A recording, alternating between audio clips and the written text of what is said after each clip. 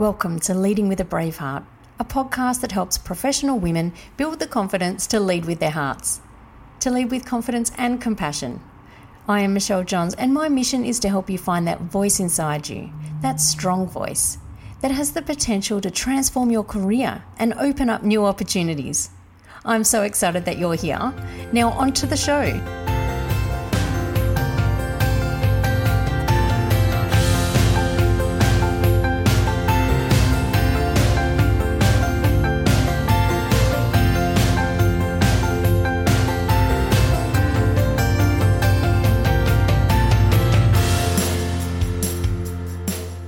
In the first season, I shared 7 lessons, or it ended up being 8 lessons I learned in the corporate world as a woman. This was a little experiment to see if I enjoyed creating podcasts as much as I like to listen to them. And I do, so I've decided to keep creating them. In this episode, I want to talk to you about leadership and how it looks different on everyone. You'll get a feel for my philosophy on leadership and whether it's aligned to yours, or if it's something you want to hear more about. And if it's something you hadn't even thought of, it may open you up to something new. And you may actually like what you hear, or maybe you don't like what you hear. And that's always a risk when you put your opinion out into the world. So it is okay if you have a different view, because that's what makes leadership unique to everyone and makes the world an interesting and exciting place to be. Leadership isn't linear, and there's no right or wrong. Often it's contextual, what's needed in the moment or in a different situation. It's also something that evolves over time. It's influenced by both the environment around us, asking us or sometimes forcing us to develop new skills, and internally, as we grow and evolve as people.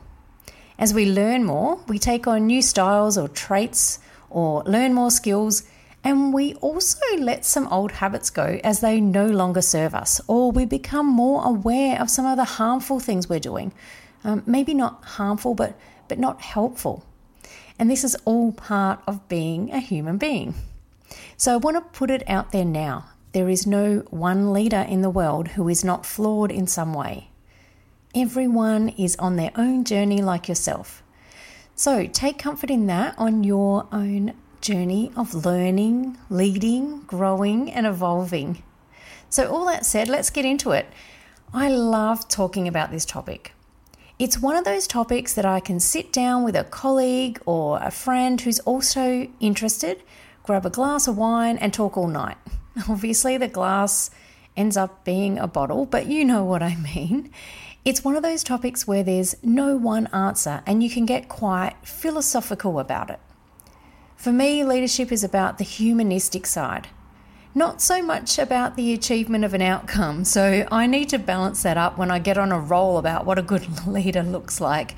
Because in business, there's also an assumption that it's there for a purpose of making money, So, however, I think if businesses were there for a bigger purpose and put the humanistic lens on first instead of last, then the profits will come. I wonder if you agree with me on that one. So while in other episodes, we can talk about the many different styles of leadership that we see in the workplace, or the practical steps or techniques to leading a team, today I'm going to keep riffing on about what I think leadership is, and hopefully you get thinking and even sending me your thoughts on whether you agree or disagree. I'd love that. Maybe if you disagree passionately, we could do that as a future episode together. So what is leadership? Is it a skill? Is it leading a group of people or guiding a group of people? That's what comes up when you Google it. I believe leadership is about who you are. It's about being rather than doing. So if I were to put capital letters on that, I would say being rather than doing. So someone who is being a leader is someone who is taking on a position of what can I do to support, guide, inspire those around me. I think of it as a way to show up each day rather than a set of skills. And it's not only to support, guide, and inspire those in my care, but also anyone who comes across me in my life. I believe, though, that all of this comes from a genuine place of love, care, guidance, and empowerment. In saying all this, it starts with self, coming from a place of leading self. So what I mean by this, it's not about being a martyr or putting other people first. Absolutely the opposite. Leaders must put themselves first. So I think of this as coming from multiple angles. That's how I'm visualizing it in my head. But how I would explain it is with 5 ways that someone can self-lead. So 5 ways you can lead yourself. So the first way to lead yourself is through self-awareness. So having moments where you can become more aware of yourself. So spending time reflecting on yourself, on emotions that you experience and thoughts and beliefs, and what impact they're having on your behaviors, your energy, how you show up. The second way to lead self is through choices. How you approach situations is a choice. Are you approaching situations as a leader, or are you waiting for others to give you permission? And these choices come when you have that awareness of your behaviors as a response to your emotions, and you can break that cycle and choose a different behavior, or showing up differently, or changing your energy. The third way you can lead self is providing yourself the care you need. Are you providing yourself the space for rest and rejuvenation? Are you making sure you have the support from others around yourselves? In other words, how is your well-being and resilience? Because if you're going to give your energy to others, to support, guide, inspire, care for others, are you capable to do that? Because before we can give our energy to others, we need to make sure we have the energy ourselves, and therefore we have some energy that we can give up to others. The fourth way to lead self is about setting boundaries. So this is not about saying no to everyone, but about being a role model to those that are around you, those that you may be leading. If you're going to guide others to be leaders as well, you need to walk the talk. And not setting boundaries may tell others that it's okay to be walked over, or it's okay to compromise your health or your values. And the fifth way to lead self is to celebrate your wins and recognize yourself and what you've achieved. So before you inspire others, inspire yourself. Love yourself.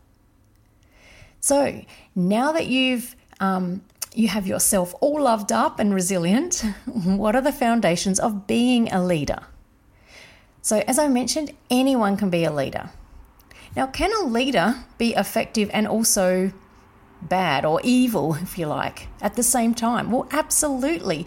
We've all heard of Saddam Hussein, Adolf Hitler, Idi Amin, and the Kim dynasty from North Korea. They just continue to reign today and have held that position for a very long time. So if I think about being a leader, I'm thinking about being effective and having the greater good in mind. So these are the ingredients I would include for being a leader. Firstly, a leader has empathy. What I mean by that is a good leader does their own internal work. We talked earlier about leading self and having that self-awareness.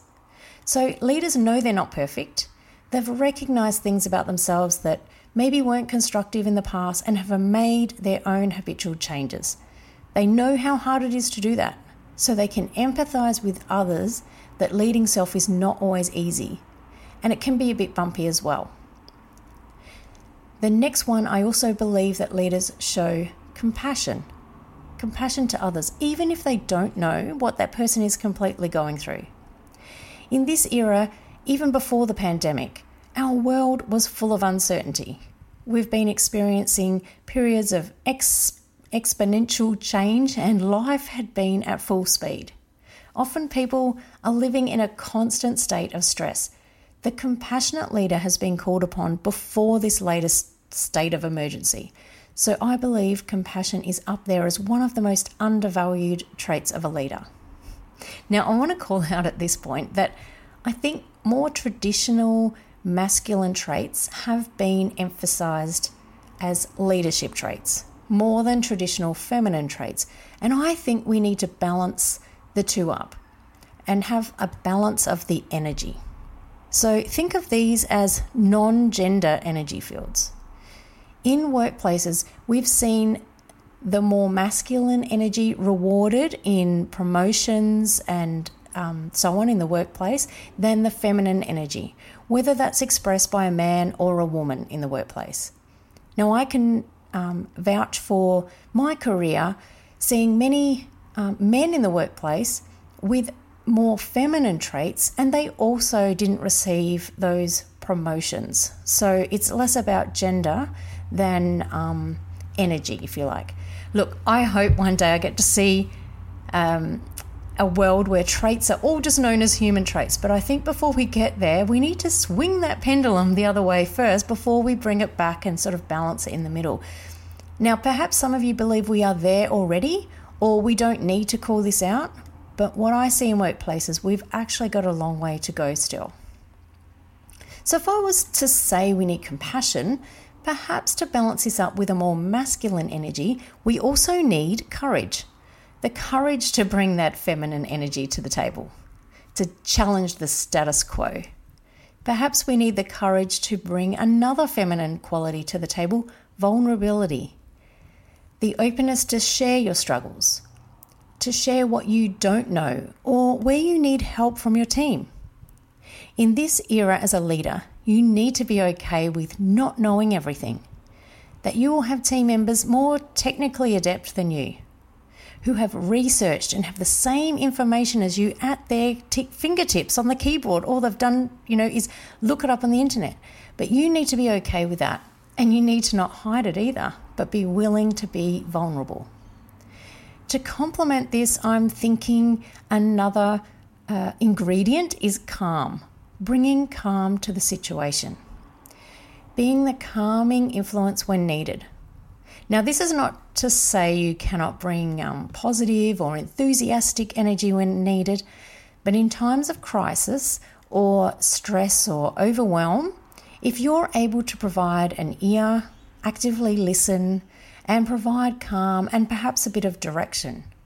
So providing this direction would also fall into and the calmness would fall into a more masculine energy.